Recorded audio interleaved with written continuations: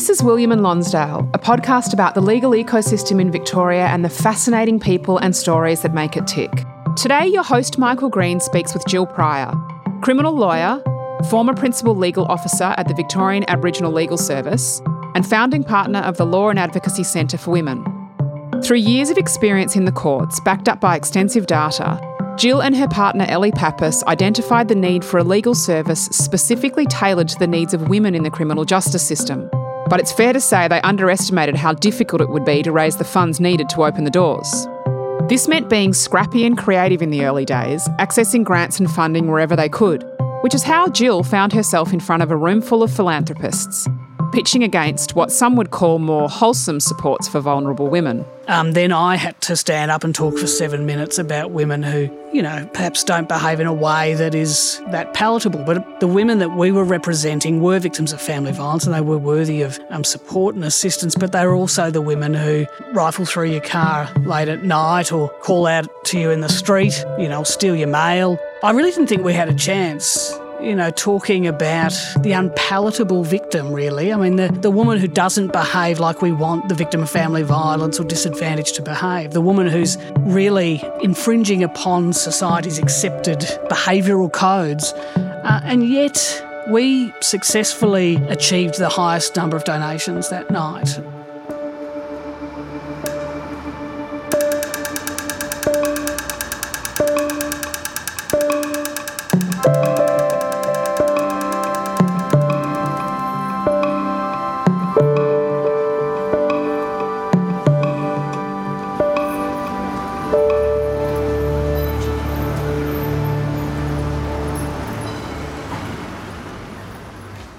Our guest this morning is Jill Pryor, a long-term lawyer with a fascinating story about her life in the law. So Jill, let's get stuck into it and let's go back to childhood. You're one of 3 children, all of whom now work in the not-for-profit area.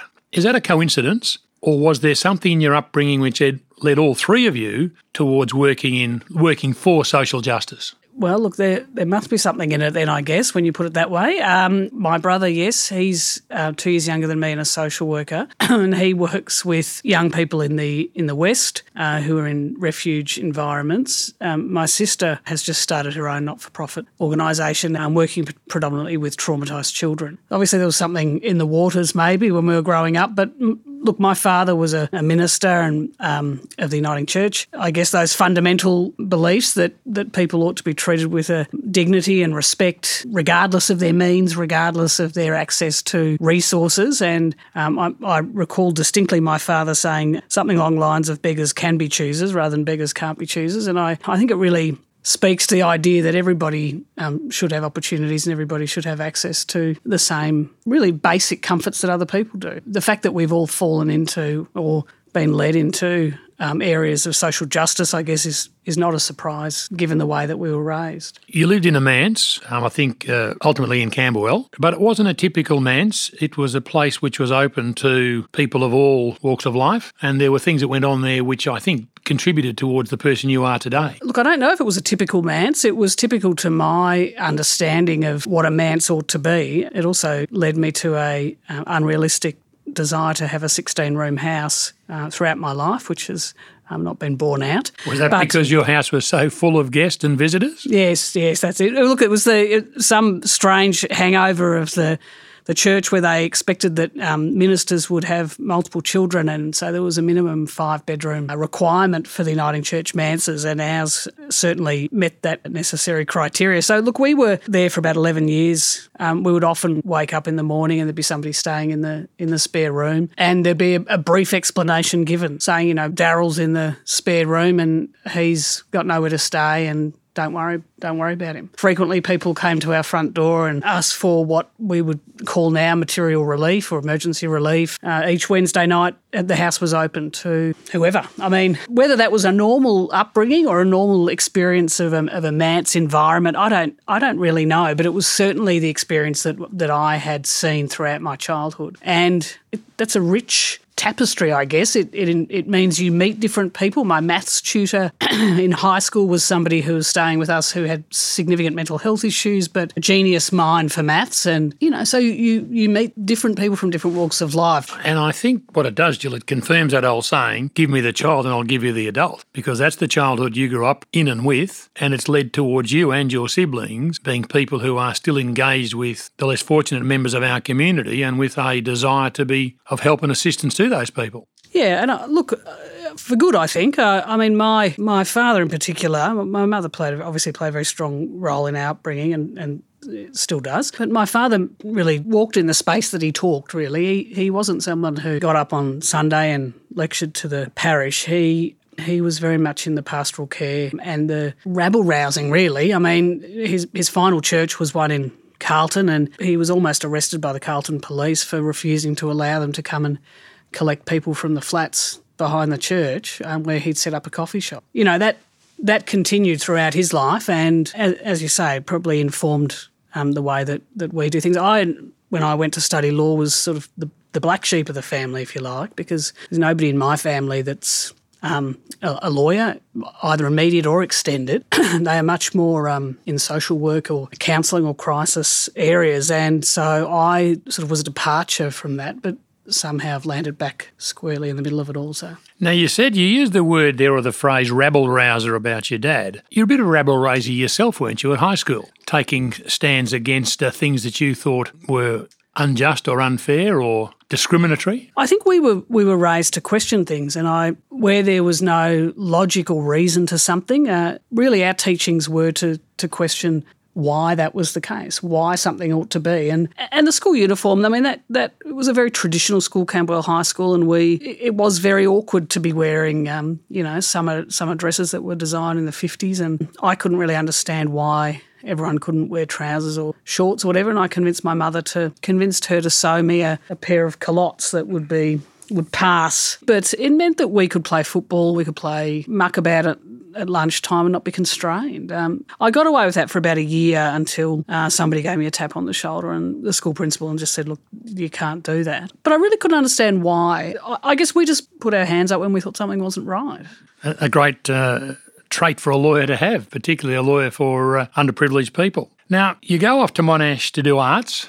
Yes. But that didn't last very long. Somehow it didn't sort of gel for you. And you ultimately finish up doing an arts degree or finishing your arts degree and then a law degree at La Trobe. What brought you to law? Well, I mean, I had an interest in law, and I have a vivid memory of being interested in law and legal issues growing up. I didn't think that it was something that I would go to study, and I guess there was no roadmap laid out for me. And often, people go into areas employment where they see an example of that playing out in their lives through family or friends or associates. So I didn't really have that, and I was very near to the end of my arts degree, and I'd met wonderful people there. And I guess a couple of things happened. One was that my best friend and my closest and oldest friend was the victim of a serious sexual assault, and her matter proceeded through the Magistrates Court. And I can vividly remember when that matter was before the court for a committal hearing. I remember trying to understand what a committal hearing was, still trying. I can picture who the magistrate was, who was presiding. I know who the barrister was who was defending the accused. It is clear as day to me. Who was that barrister? That barrister was Jane Dixon, who's now Supreme Court Justice.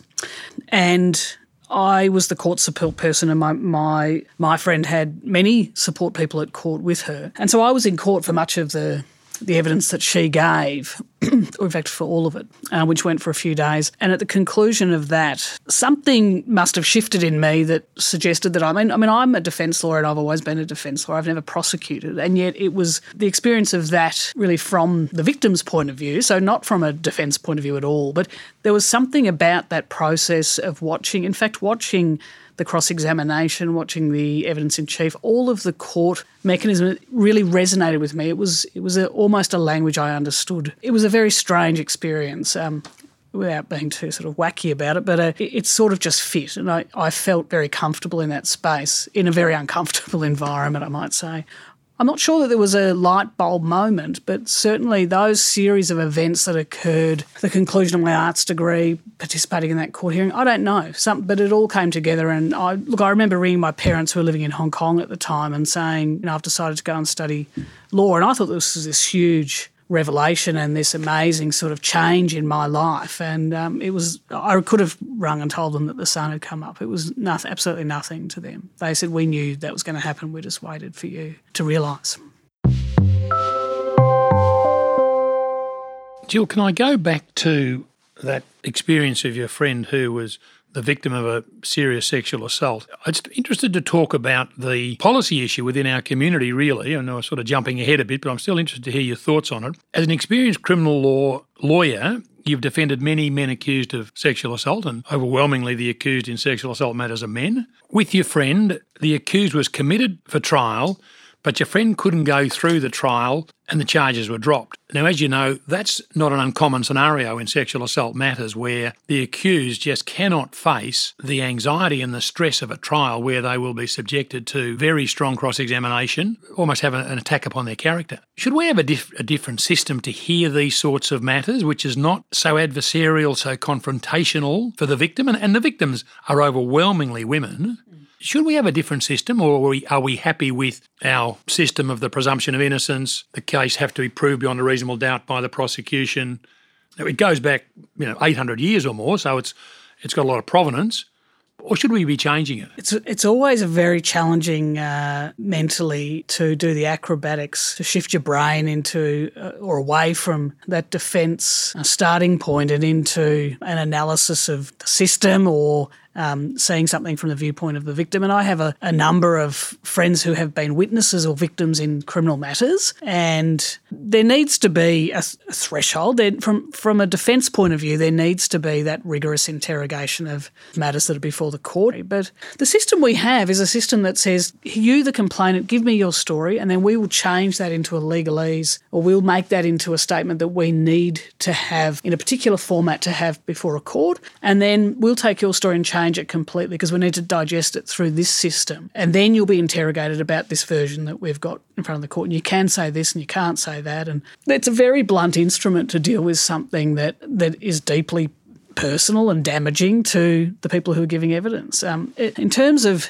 sexual offences, since I've been practising, there have been many reforms to the way in which sexual offences are prosecuted and run before the courts. And they're unhelpful for defence lawyers, but they're probably necessary. I mean, the idea of that cross-examination, the idea of interrogating somebody's character or looking to the way they present as the complainant in a sexual assault case, the way in which those matters have been run in the past really is intolerable to today's society. We're in a situation where there's great focus on the way in which our society is gendered, the way that our society treats women, or the male violence against women. So all of those things are at the fore. These are cured by legislative amendments to the way in which sexual offence matters are run before the courts. But there've certainly been efforts made to change the way those matters run before the court.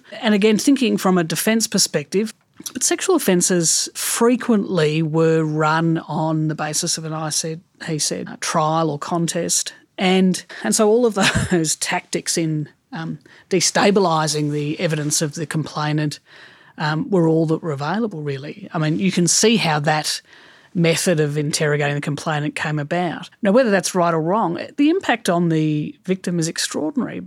A very, very complex area, as you say, Jill, and it's possibly watch this space, and it's possibly, I guess, from what you're saying, it's really going to come out of the community and out of the community's attitude towards these matters. Change will come. It's not going to come from above by legislative bodies. Yeah, look, I think the best legislation or the best changes do come from the ground up, because usually decision makers are a particular genre of person. They usually, less so now, but white middle-class men of a particular age group that are legislating for everybody. So to have that guidance from the ground up is crucial in making good law or making changes to existing processes in the courts.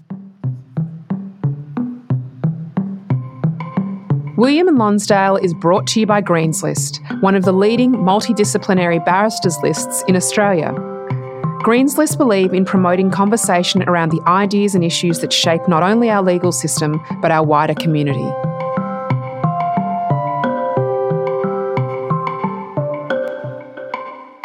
You do your articles at Leo Cussin in 2003, and then you do a 3-week placement at the Victorian Aboriginal Legal Service, but you stay for 10 years.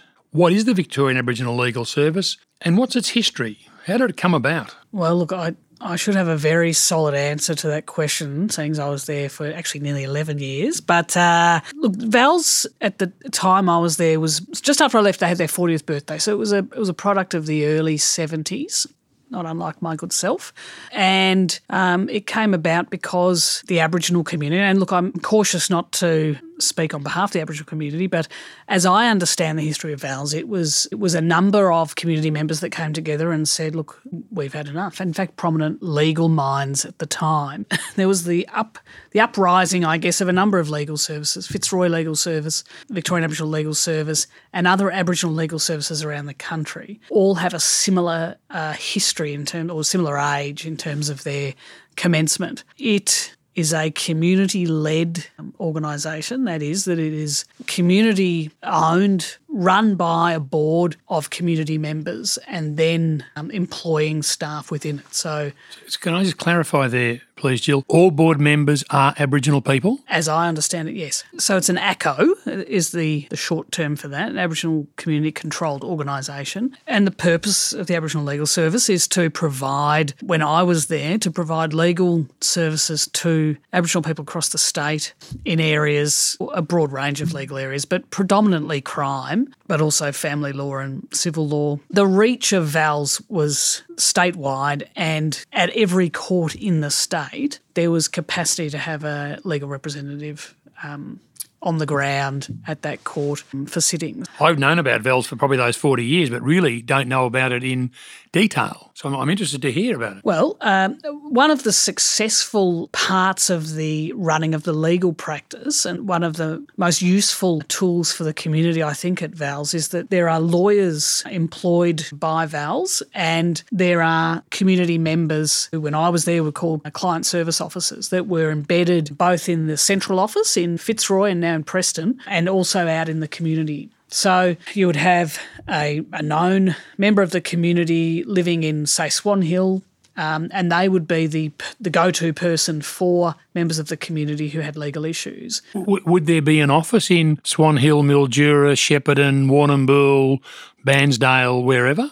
In fact, I think there are offices in each of those locations. But that was not a bad guess. Those are the locations. But they weren't offices as in fully operational. It was really a base where the client service officer had a base in the community where there was a physical space to go to, and the lawyer would transit out from Melbourne on circuit and connect with the client service officers in the community once they reached that destination. So the reach was broad, and the wonderful thing about going out to community was that you would arrive in somewhere like Swan Hill or Shepparton, you'd meet up with your colleague and you'd then drive around to clients' houses the day before court or 2 days before court, go and sit with people in their homes or on their verandas or wherever and spend time in their environment going through matters that were criminal charges. They bring up a whole range of issues. Sometimes they're very straightforward, but often they're steeped in all sorts of issues and complexities. And to see somebody in their own home in an environment that's much more relaxed than being, at the door of the court with 15 people standing behind you, it was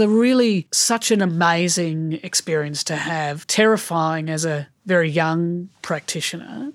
The gravity of trust that was placed with you and the responsibility that was there was pretty overwhelming, really. But the experience of going out to communities with trusted colleagues that were members of that community and gave you a gateway in was wonderful, and a really an incredibly sensible way of running a legal service, I think. We've got the Victorian Legal Aid for providing a similar service to VALS, to the whole of the community. What's the difference and why is there a need for Victorian Aboriginal Legal Service and Victoria Legal Aid? Look, I think one of the most crucial aspects of VALS is that it is community controlled. So I remember seeing a young fellow in the cells at Melbourne Magistrates Court, and that evening I was due to, I think, speak on the radio or something, and I said to him, apropos of nothing really, what is it about VALS? You're sitting in the cells here underneath the Melbourne Magistrates Court. Why is it important for you to have VALS Act for you and not Legal Aid? Legal Aid could have seen him hours before we turned up. And he said, I don't want to have to go through everything. I don't want to have to explain, the history of stolen generation, the history of the experience of colonisation on my family, the experience of fracture, of trauma, of grief, the issues that he had faced growing up. I want that to be a given, a known, my expectation. And look, he didn't perhaps say it in this way, but his expectation and the expectation, the correct expectation of clients of VALS is you have some basic understanding as a legal practitioner or as a staff member of VALS that will inform the way you represent me. That is not the same as representing Sharon from Burwood. It is about the shared history of the Aboriginal community in Victoria that is really unique, and to come with an understanding and a knowledge of that experience informs the way you practice with clients. That being the case, Jill, are there any or enough Aboriginal practitioners working at VALS or in the legal profession entirely? I don't really have an answer for that. Look, there's an organisation called Tawiri that is an Aboriginal law students organisation. There is an Indigenous law program at Geelong Deakin University called IKE. Wonderful practitioners around now that have come through those organisations or independent of those organisations. We have Aboriginal magistrates. I've worked with wonderful Aboriginal lawyers, and they've participated in the legal profession in a way that adds something extra. But I think one of the things that people need to avoid or be cautious about is looking to Aboriginal staff or lawyers or even magistrates to answer the questions of Aboriginal people in the justice system, because there's a huge overrepresentation of Aboriginal people in the justice system, and if we leave all of that work to Aboriginal practitioners or magistrates or experts in that area, then they're going to be falling over. It's incumbent upon everybody to have a passion for that work and an understanding of the history and the atrocities that have gone on in this country that we don't seem to want to deal with adequately. That's completely not the answer to your question, but it's a very, power to the people. I can only ask for an honest response, and that is clearly an honest response, Jill, and thank you for it. Now let's get back to you. After the lengthy period of 2 years, you become the principal lawyer at VALS. Yes. How did that come about? Don't judge VALS for that very short tenure. Well, I assume it might have some it talks about your abilities and possibly the resources as well. So how did it occur? And if you're the principal lawyer, you've got management responsibility, and no one teaches management at law school. How did you cope with that? Learn on the job, I guess. Look, when I started VALS, and I'm sure this has got nothing to do with my arrival, but within about 2 years, I reckon the whole of the criminal law section and some others had gone. Had gone. So, and they were replaced. It wasn't that there was just me standing there in the doorway. But when I started, my principal legal officer was Jenny Clark, and she's a wonderful barrister, and I worked with her for about 6 months before she left. I learnt a great deal from her in that period of time. She was a strong leader. She'd been at VALS for a long time, and she had a significant wisdom to impart. I grew to love working at VALS very, very quickly. It was a very, very collegiate workplace. It sort of had to be because the hours were brutal.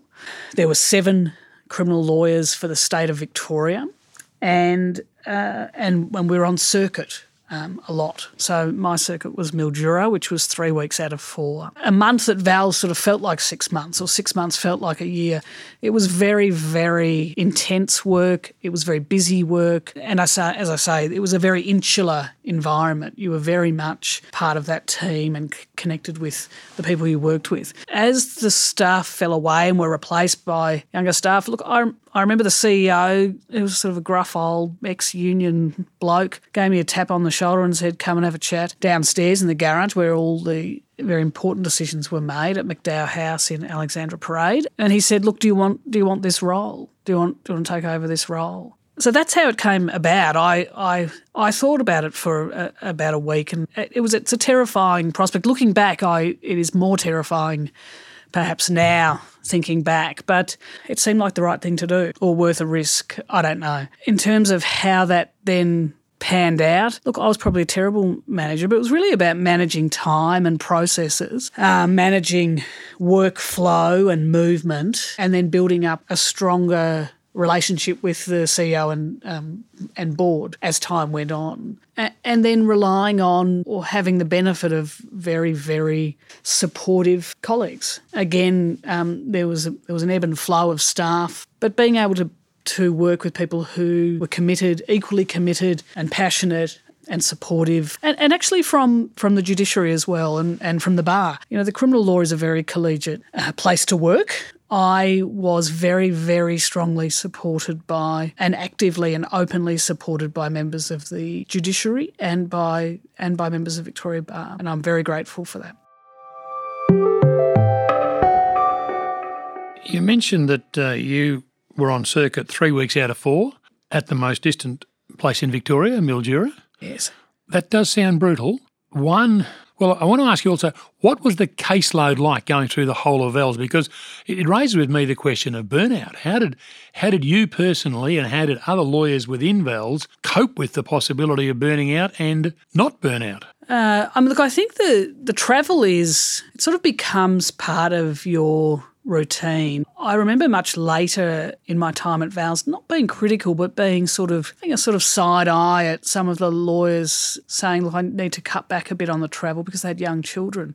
And at the time I thought, come on, what are you talking about? But actually in hindsight, I feel terribly, terribly naive of me not to realise the impact on those lawyers of being away from family, even if it was for one night or 2 nights on a regular basis. But, I think every person I ever interviewed at VALS for a job came in saying, I love travel, I'm really keen to see Victoria, and every one of them left saying, I never want to leave metropolitan Melbourne again. It was a unique experience, but the benefits and it was hard. It was really hard. The clients that were in Mildura and the community in Mildura presented with very complex personal issues that then gave rise to legal matters. And in the first year that I was the principal legal officer, in fact, I had a client who died and was subject of a coronial investigation as a death in custody. That was the first day, my first day, 6th of August 2016.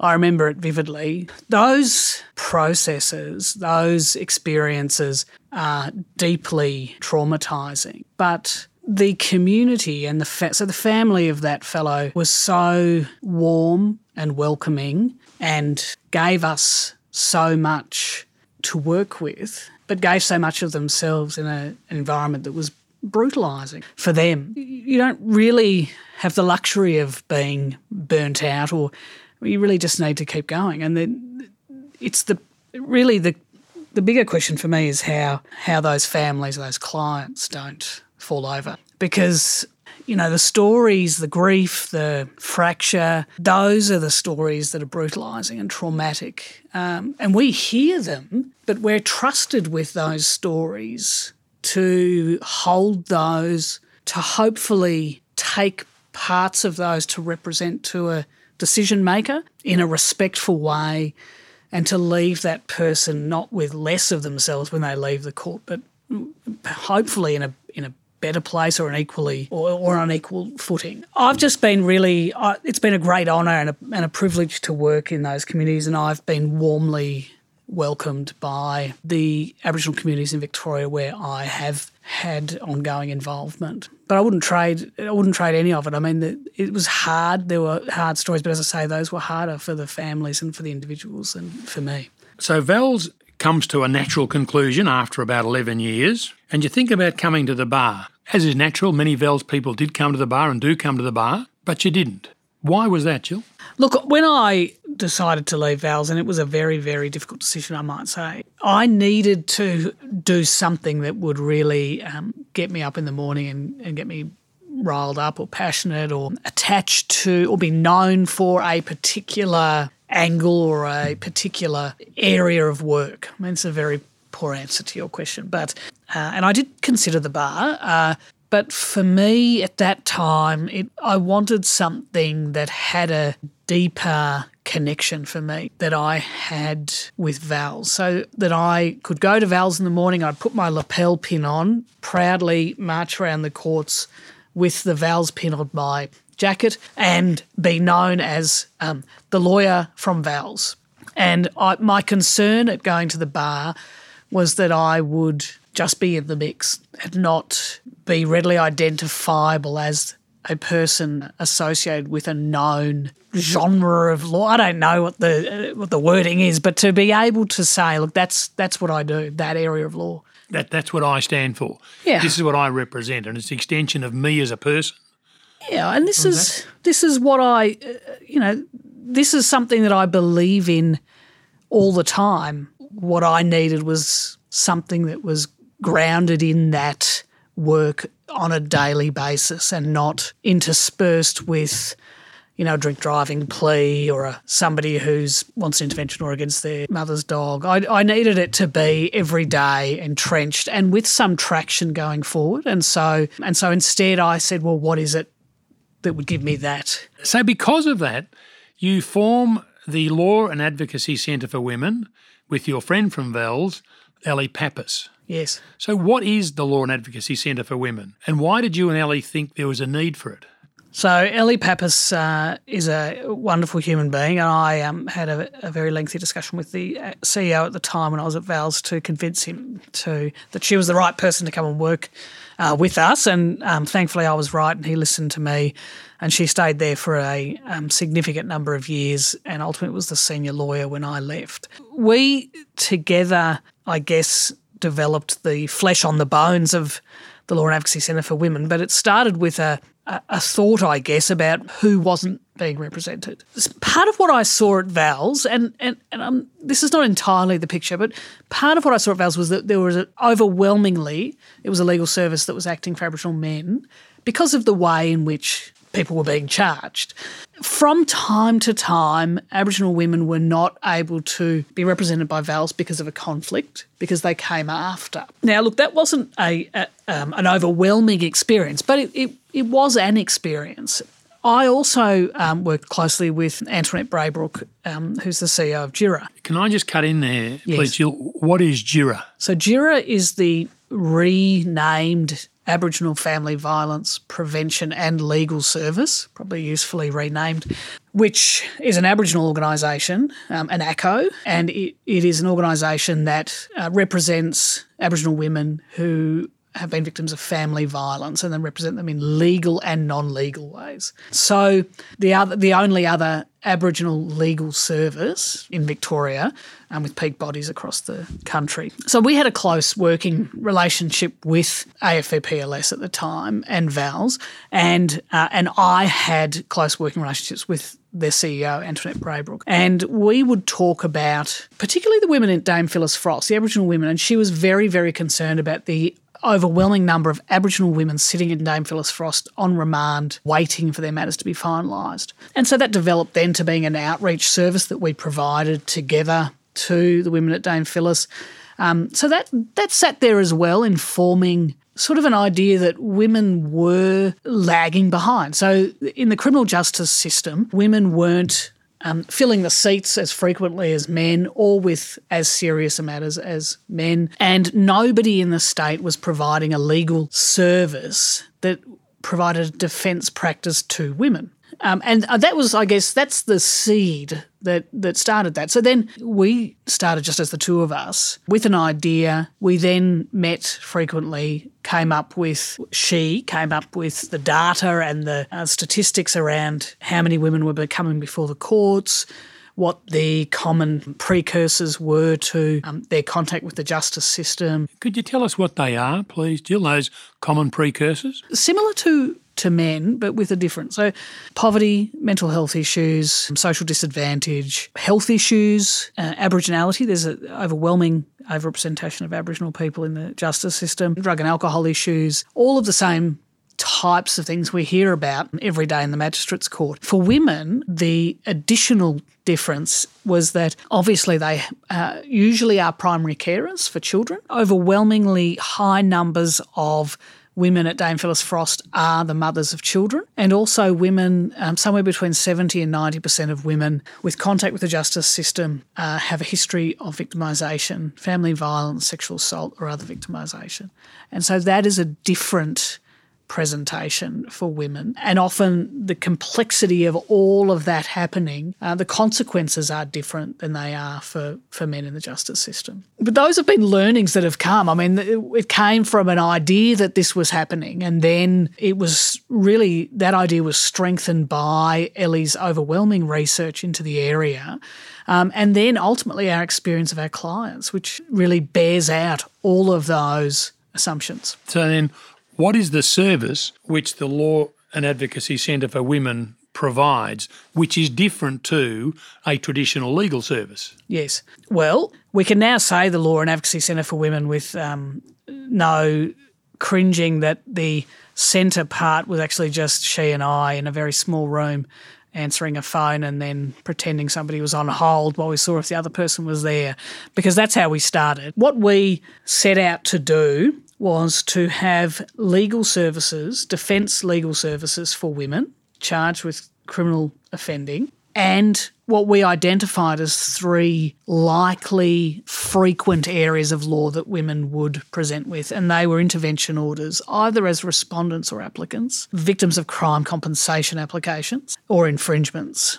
So it was those 4 areas of law that we decided were the Law and Advocacy Centre for Women, and that we would provide case management or social work support or therapeutic support for those women where they presented with a legal issue. The idea of that being that the woman who comes to us with a legal issue where there is a need for intervention to deal with homelessness, mental health, drug and alcohol addiction, whatever it is, family violence, that there is a social worker there who will work with her during the life of her legal matter. And so at the end of that, she comes in with a fistful of charges, and hopefully she leaves with not only a better court result, but a better opportunity for her when she goes back out into the community. When you say a better court result, are they aware of those precursor factors you talked about and what appears to be highly disadvantageous position women are in,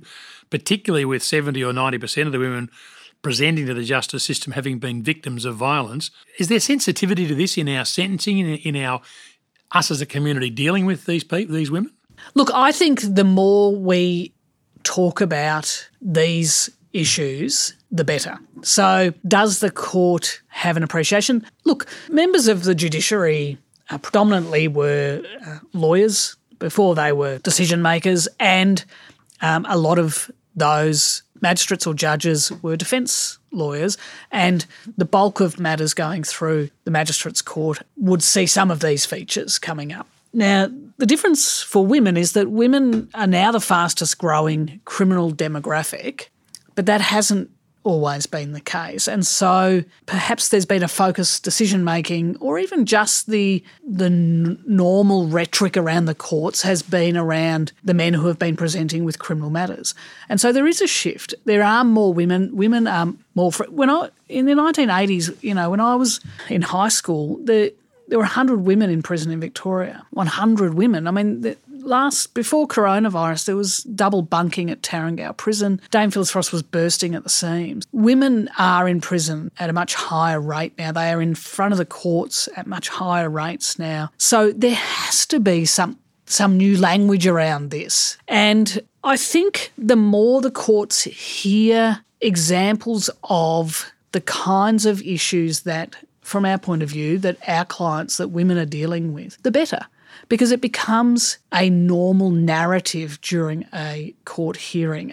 Section 3A was introduced into the Bail Act, I can't remember when it was now, but to oblige decision makers to have regard to somebody's Aboriginality when they are making a decision around bail. That's a legislative reform in the last 10 years. And unless there is a ongoing obligation to have that discussion in court, then nobody is forced to turn their mind to it. And so family violence has to be talked about. Issues around poverty, around people losing their children has to be talked about. Because how much more compelling is it than to stand in front of a court and say, if you lock this person up, you lock her up, and that child goes into institutional care, and all you are doing is creating the next generation of people coming through the courts. And we know that. That's not fanciful. We know who's in Parkville Youth Detention. We know that when women lose their children, not only does it stuff them up, but it stuffs the children up and the communities that they come from. And so if that's not squarely in front of a decision maker, then we have a problem, because those are the consequences of the decisions that are made in the courts. So we have to just be brave and put that information in front of decision makers and force the time in a very, very busy judicial system to say, you need to listen to this aspect, you need to consider this aspect. There is an appetite for it, absolutely. I don't think it's a, sit down and be quiet, I don't want to hear about that. I do think there is an appetite to hear those aspects of women's lives, but I think it has been a very slow churn to find that space. Lives in the Law is proudly sponsored by City Maps Illustrated. Their recent publication, The Melbourne Map, is a celebration of our wonderful city. This stunning hand-drawn illustration, which took more than 3 years to create, is available as an art print, jigsaw puzzle and calendar. The perfect acquisition for your home, office or corporate gifting. More information can be found on their website, themelbournemap.com.au. So what you do at the Law and Advocacy Centre for Women is obviously very worthwhile and important work. It's difficult to get not-for-profit organisations up and running. To get back to a very practical question, how do you generate the money to have the centre operational and doing this work? Yeah, it turns out it is. I mean, look, I just figured, if you had a good idea and you told everyone about it, everyone else would agree and they'd give you money to do it. But turns out that's not the case. They just think it's a good idea, but they won't give you anything. In the end, Ellie and we spoke to a lot of people in anticipation of opening the doors or starting off. And whilst we had a lot of support for the idea, people couldn't really conceptualise how it would work, how it was different from, say, Women's Legal Service, Legal Aid, VALS. How was it different? What were you doing that was so unique that required us to give you money to do it? And in the end, we just did it anyway. So we were assisted by GIRA, or Aboriginal Family Violence Prevention Legal Service. They kindly gave us a space, which turned out to be about the size of a broom cupboard in the bottom of their building. And we just holed up in there, plugged the phone in, someone donated some computers, and we took our first call. And it just grew from there. So we started with no funding, in fact. We're not only a not-for-profit, we didn't have anything. A not for pay for the principals. Yeah, that's right. Once, what we decided was that we had to, if nobody would invest in the idea, if you like, we needed to show them that it would work. And that was a hard decision to make because it meant we had no income coming in, but that's what we did. And as time went on, we were able to then have individual grants of legal assistance after about 6 months, and that assisted. And once we had some sort of evidence base to show people and say, well, look, we can do this, then it was just about clawing little dribbles here and there. We added a case manager half-time at 0.6 because we received a small amount of money from a philanthropic venture. I believe you made a quite unique approach to them and you told them a unique story to get that small amount of money. Actually, the first staff member we were able to employ was a case manager, and the reason that came about is a friend of mine was working in grant writing and she'd come across this application process to the funding network, which was an unusual philanthropic model, I guess, or an unusual opportunity. And I made this decision sort of late at night, the night before the application was due, and I filled it in as best I could, and I thought nothing more of it, really. I then drove to Swan Hill, and I appeared for a woman in court there, and I had received a message that I'd been shortlisted for this list of 12 organisations you could put a bid in for about $30,000 roughly. If you got the call back, they'd ring you at 3 o'clock and there'd be a panel of 5 in Sydney or somewhere, and they'd ask you a series of questions. And I was panicked because I'd been in Swan Hill and I had to drive back, and I knew I had this phone call at 3. And reception between Swan Hill and Melbourne is very, very patchy. Took the call, told them the idea, and it was fresh in my mind because I just represented an Aboriginal woman who has significant disadvantage and overwhelmingly needs social work support. So I told them that, and the panel of 5 asked me some questions about what we would do with the money if we were invited to present at the open forum where 3 finalists got to go through to speak to a live audience of people with money to spend. And it was the next morning when I was listening to my messages that I learnt that we'd been put through to this final round of 3. The topic for that particular funding network was, I think, like women and family violence or something along those lines. And so we had to speak within that space. And there was this huge room of people, and we were pitched up against the product of the Inner Melbourne Community Legal Centre, which was the provision of legal services to women at the Royal Women's Hospital who were pregnant victims of family violence. Another organisation which was an art seeking, so it was a women's refuge, and they were seeking funding for an art program for the women and children that were seeking refuge in that organisation. And it was awkwardly, really, then I had to stand up and talk for 7 minutes about women who, perhaps don't behave in a way that is that palatable. But as I say, most of our clients are victims of family violence, and there I was telling them that the women that we were representing were victims of family violence and they were worthy of support and assistance, but they were also the women who rifle through your car late at night or call out to you in the street, steal your mail, any of those things. The wonderful thing about that experience is that I really didn't think we had a chance, talking about the unpalatable victim, really. I mean, the woman who doesn't behave like we want the victim of family violence or disadvantaged to behave, the woman who's really infringing upon society's accepted behavioural codes, and yet we successfully achieved the highest number of donations that night. And really, to me, that was an amazing validation that people, not necessarily lawyers or judges or magistrates, but ordinary human beings just going about this business, could understand the idea that that person who has suffered that trauma, who's had that life, who's experiencing that current situation, can behave in a certain way, can deviate from what we think is acceptable or pleasant or okay to deal with. And I can still feel sympathy or empathy, and I can still say, well, actually, with the right supports in place, I can see that this can be fixed.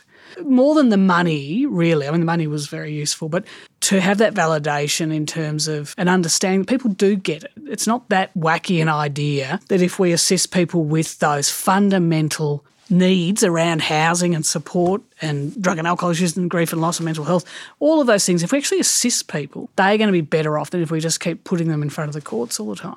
We're now with 3 social workers, 7 lawyers, 2 paralegals. So it was really those little trickles of money here and there that allowed us now to come to where we are now, which is enormously productive. Jill, on that optimistic note, I find a very optimistic note that we as a community have got a heart and we can be empathetic towards those less fortunate than ourselves. So on that optimistic note, I'd like to thank you for coming in today and telling us about your unique and inspiring, and I believe inspiring, I find inspiring, life in the law. Thanks very much. Thank you.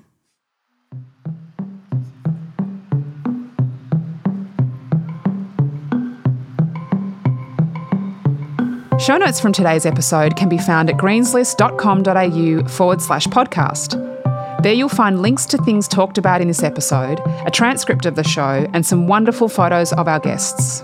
If you're enjoying Lives in the Law, please tell your networks and subscribe, rate and review the show. It really helps others find out about us. Your host is former lawyer and Greenslist clerk Michael Green. Our show is produced by me, Catherine Green, mixed and mastered by Windmill Audio, and recorded by Alex McFarlane, who also wrote and performed all the music for the series.